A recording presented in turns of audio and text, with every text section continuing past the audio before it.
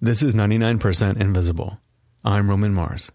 You hear that? It's one of the most beautiful sounds on earth. I grew up mainly in Ohio, and in the 80s, I only knew about New York City from the movies. And all the movies, every single one of them, had this one establishing shot that said, "Audience, we are in New York City." It was a graffiti-covered subway.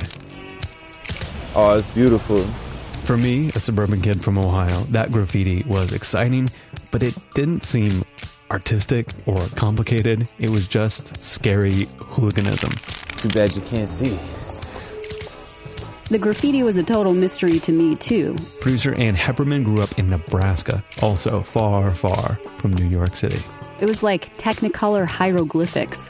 He doing the forward Z. Oh, he doing his back to front. All of these intersecting lines and colors. I mean, I knew that they were letters. I just never knew what they said. New York was another planet, and graffiti was its language. There's only 26 letters to the alphabet, but somehow graffiti writers manipulate it and they make it theirs. And those trains looked so cool on the outside, but the inside was a whole other story. You would not have gotten on that subway. The place was filthy. The trains smelled. They were dirty. The floor, you stuck to the floor. And you got stuck in the tunnels, and the cars filled up with smoke. And, I mean, it was a scary place to be. In the 1970s and 80s, says this guy, David Gunn, the New York City subway was like some kind of Dantean hellscape with fire and bloodshed and gangs. Run! Just get out of here! There was definitely a sense that, the subways were totally controlled by wild gangs of teenagers, and they kind of were. Now, all you boppers out there know that amongst the gangs, there were the Rogues, the Gramercy Riffs, everyone's favorite, the Baseball Furies, and of course, the Warriors. I want you to hit everything in sight. I want everybody to know the Warriors were there. Artist Caleb Nealon wields a mean spray can himself, but even he admits Graffiti was simply just the symbol that the city had lost control, and it was a symbol that who knew what the future lay with cities. It could be terrible. And nothing pisses people off more than writing they can't read. So starting in the early 70s, the mayors of New York City vowed to eradicate graffiti. First, Mayor John Lindsay.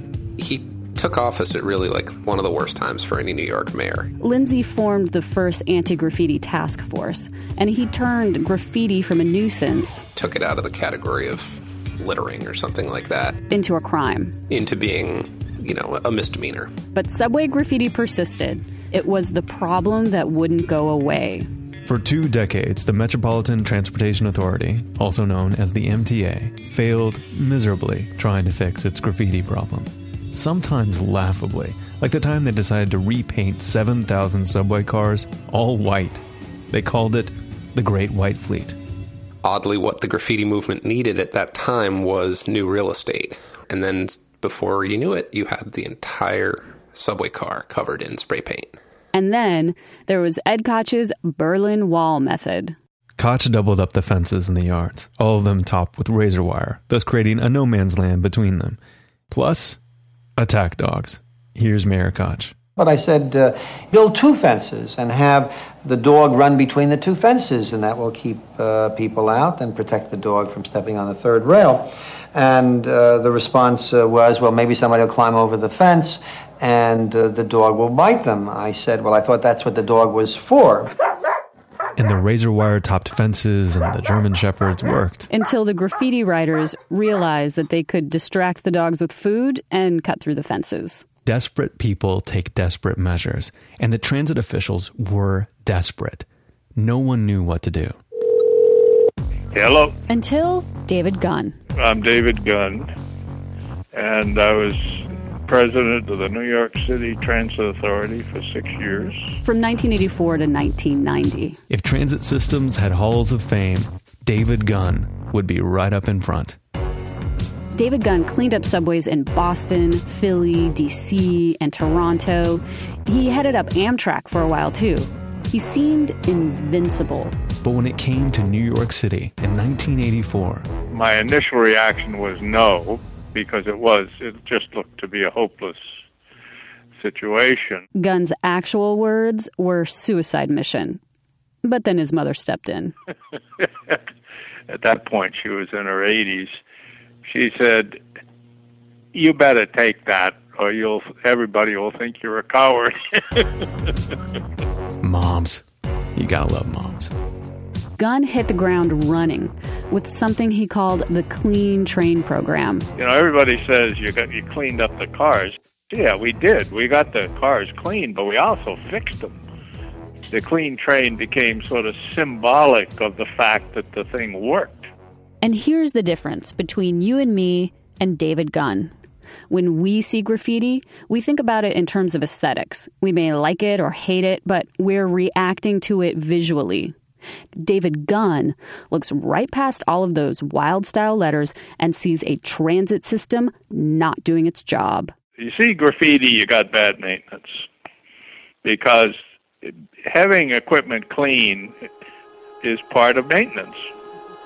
For decades, people in charge treated subway graffiti like it was a sanitation problem. Gunn says that's all wrong. It wasn't just a sanitation problem. It was something else entirely.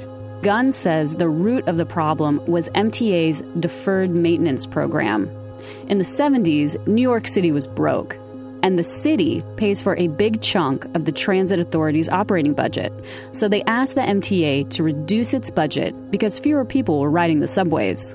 The MTA made the worst decision. They cut back on the things that kept the subways running. Routine inspections, replacing parts, even subway mechanics. And what you expect to happen, happened. The subway deteriorated. Breakdowns tripled. Trains derailed nearly every 2 weeks. And get this, in 1981, there were 1,800 subway car fires. 1,800? Ridership should go down when there's 1,800 fires. No wonder David Gunn called running the MTA a suicide mission. Still, he took it on. First, he hired 1,500 non-union managers and increased repair staff. He rebuilt thousands of cars. They had new control cases, rebuild trucks, new motors, air compressors, motor alternators. The whole 9 yards. Here's the thing about maintenance. It's not sexy. It takes years to see improvements. Gunn knew people needed to see something now. Or in this case, not see something. My approach was to drive the bastards out and to clean up the mess they'd made and fix the equipment. And we gradually drove the little bastards into a corner. By little bastards, if it's not obvious, Gunn meant everyone vandalizing the trains. And here's how he did it. He figured out a way to do it systemically, line by line. Again, that's artist Caleb Nealon. Like the A line, or the 1 line, or the 2 line. Taking the 7 line off the map for graffiti writers. While they were fixing it, they didn't allow any graffiti on it. 0. And if graffiti artists bombed a train car... Bombed, in this case, means covering the outside of the train with graffiti. If an artist managed that... The MTA pulled it from the system, even during rush hour. It was tough going at first. I mean, we had one day I ended up pulling 500 cars out of service. And it worked. And people knew it because they could see it. Gunn achieved the impossible. He got rid of graffiti on New York City subways. There is even an official date, May 12th, 1989. People remember VE and VJ Day. This was like their greatest generation moment for the people who ran the subway system. This was the time when they were declaring victory. The Transit Authority held a ceremony that day. It was up at 207th Street shop. That's at the end of the A train. All of the MTA brass and a lot of employees were there. Mayor Ed Koch was there too. Privately, I kidded him about the fact that I bet he never thought he'd see that day. And he said I was right. They even made commemorative T-shirts. They were red, and they had the old New York City Transit Authority logo on them, and down below it had graffiti-free and the date. But I wore it for years. It's funny now to ride the subway and imagine that there ever was so much graffiti. I mean, I've lived in New York for almost 10 years now, and no graffiti-covered subway has ever pulled up to my stop. I always wondered, where did the graffiti go? I thought the answer might be more complex. But this time, for once, the answer is simple. You can point to a man, David Gunn. David Gunn, to I think like a lot of New Yorkers, was this, white knight coming in to fix the subway system. And, to graffiti writers, he was this Darth Vader character and, took away their fun and ultimately was better at taking away their fun than they were at sustaining it. May 12, 1989, the day subway graffiti died.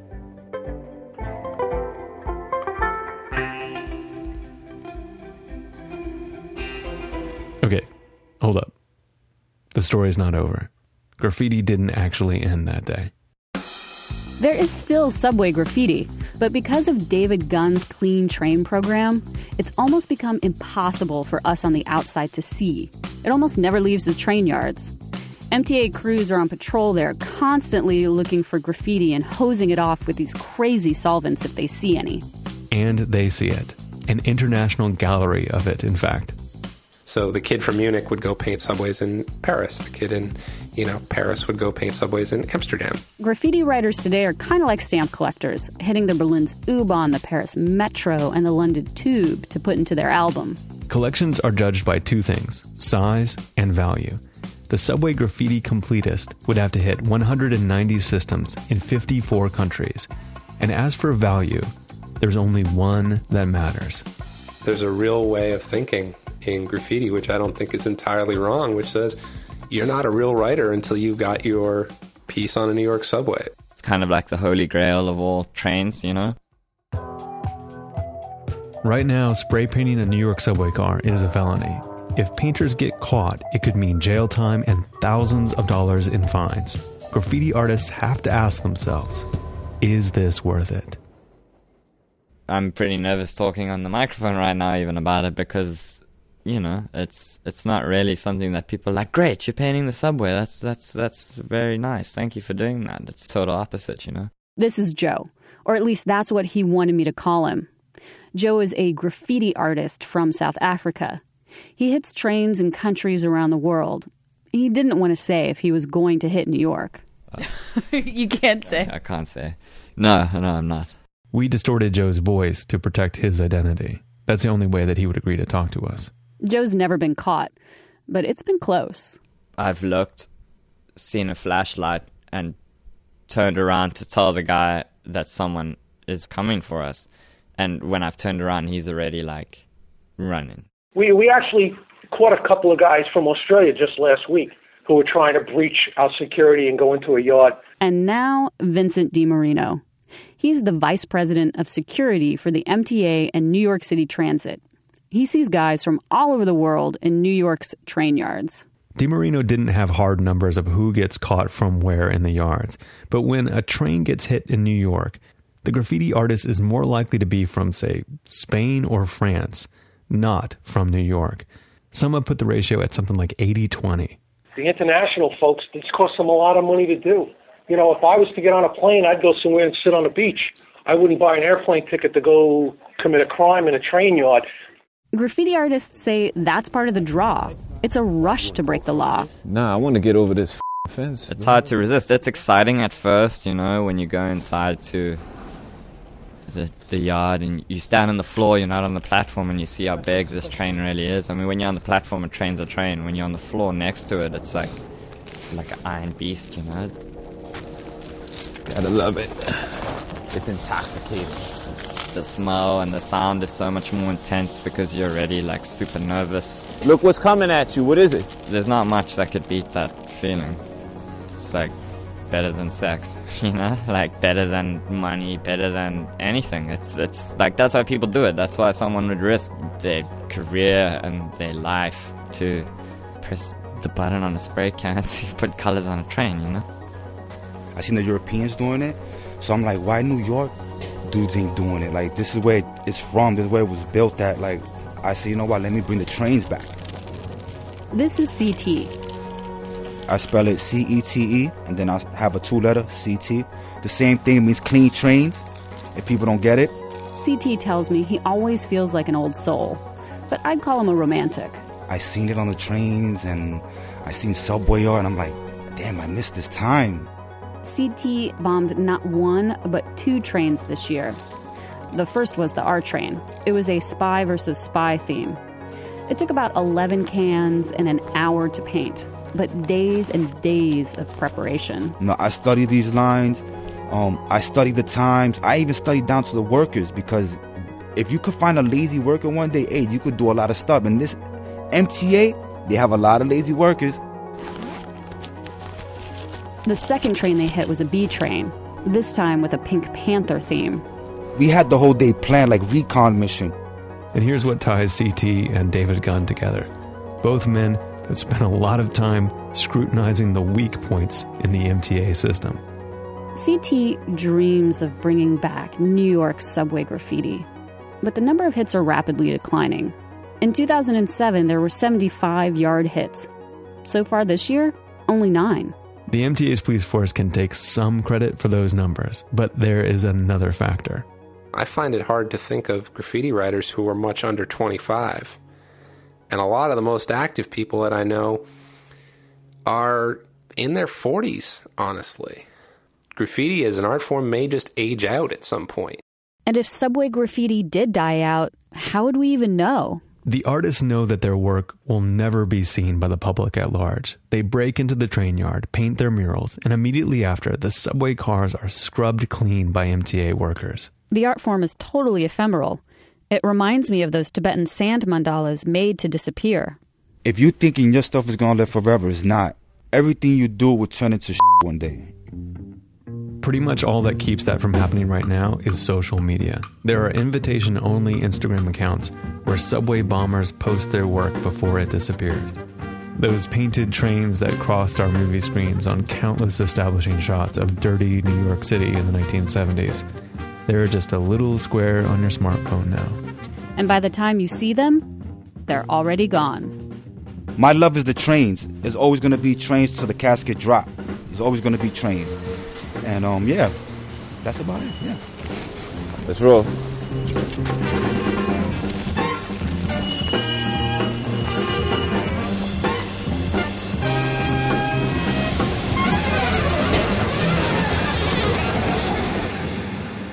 Until the casket drops, or until the NYPD anti-graffiti unit called the Vandal Squad catches up to you, which is what happened to CT.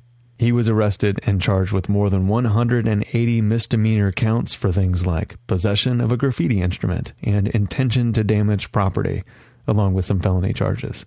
He took a plea deal, agreed to pay nearly $19,000 in restitution charges, and is now on probation.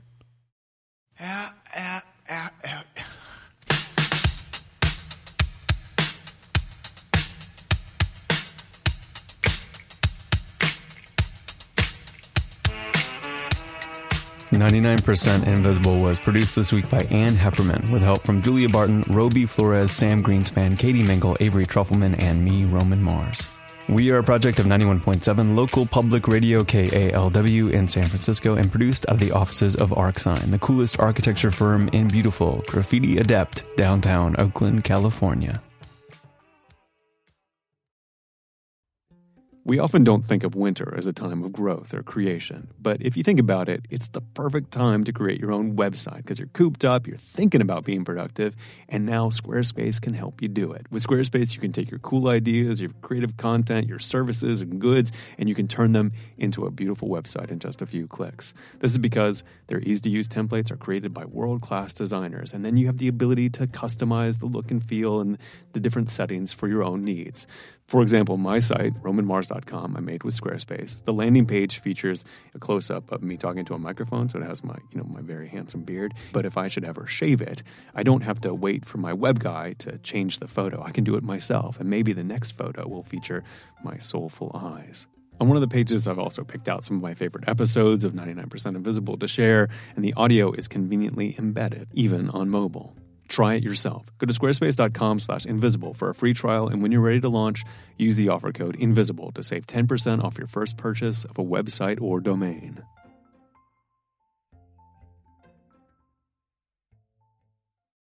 If you like fun, you can keep up with this show and all the people who make this show at Facebook, Twitter, and Tumblr, but if you want to see the Spy vs. Spy subway car, it is amazing. you have to go to 99pi.org. This is the last stop on this train. Everyone, please leave the train. Thank you for riding with MTA New York City Transit. Radiotopia.